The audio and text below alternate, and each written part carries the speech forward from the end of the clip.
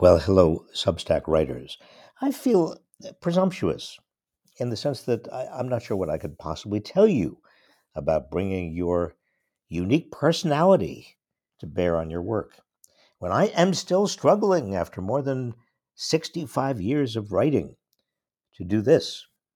And why would anyone suppose that there are any useful general principles when it's all about uniqueness? Well, bear with me just a moment. I've been drawing and writing ever since I can remember.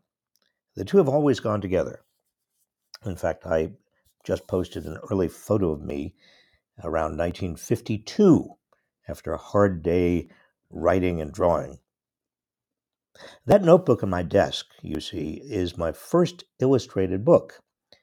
It was entitled The Adventures of Itchy the Mosquito and had a print run of one.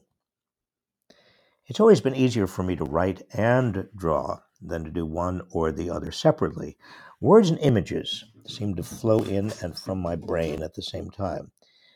Now, when I say draw, I don't mean anything more elaborate than a sketch or cartoon.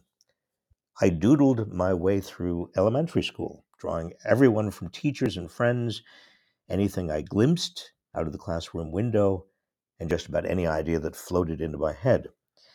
As a teenager, I came across a copy of The New Yorker, and I was delighted to find cartoons on the same pages as serious print content. Those pages showed me the subtle interplay between drawings and the written word.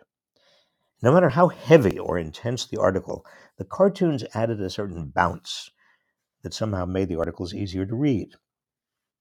At the age of 15, I began submitting articles and cartoons to The New Yorker, and I soon accumulated enough rejection notices to paper a wall of my bedroom with them.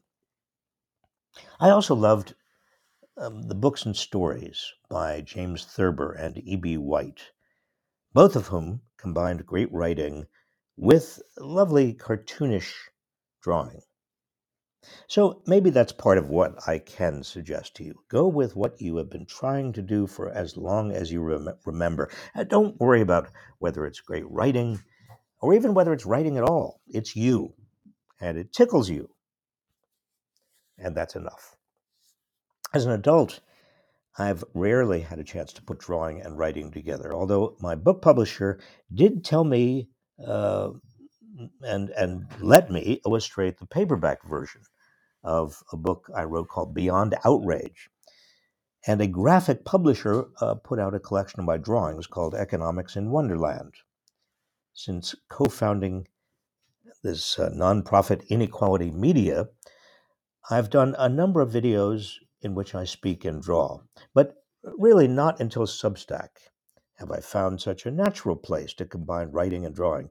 And Substack's formatting makes it easy to slot cartoon images in seamlessly between paragraphs. Here's a drawing I'm posting right now. I did for a post about the tyranny of stuff. And here's one that I'll post below for the caption contest that I hold weekly. I'm also experimenting with the podcast feature because it offers another way to connect with subscribers and a kind of intimacy I can't always achieve uh, by just writing and drawing. Sometimes I'll record a podcast without any writing. Sometimes a podcast will be a short summary of the writing. It will suggest the drawing. I'd like to use the three really in ways that um, each kind of exaggerates or enhances the other. The point is to bring your personality to Substack, reaching out to subscribers and potential subscribers, just the way you reach out to friends and potential friends with a full range of ways you connect. Now, for the rest of this, I'm going to rely on the post because I want to give you pointers, that is, writers interested in the nuts and bolts of illustrating, some pointers for going through that process. And I hope it's all helpful. I sketch at the same table where my laptop sits so that I can refer back to what I've written and draw from it, literally and figuratively. Uh, and in a way, my laptop, sketchbook, Sharpies, and pens take up just about all the space on the table that I use, not unlike the little table I started at 60 odd years ago, where I produced The Adventures of Itchy the Mosquito. Well, I hope this was helpful to you all.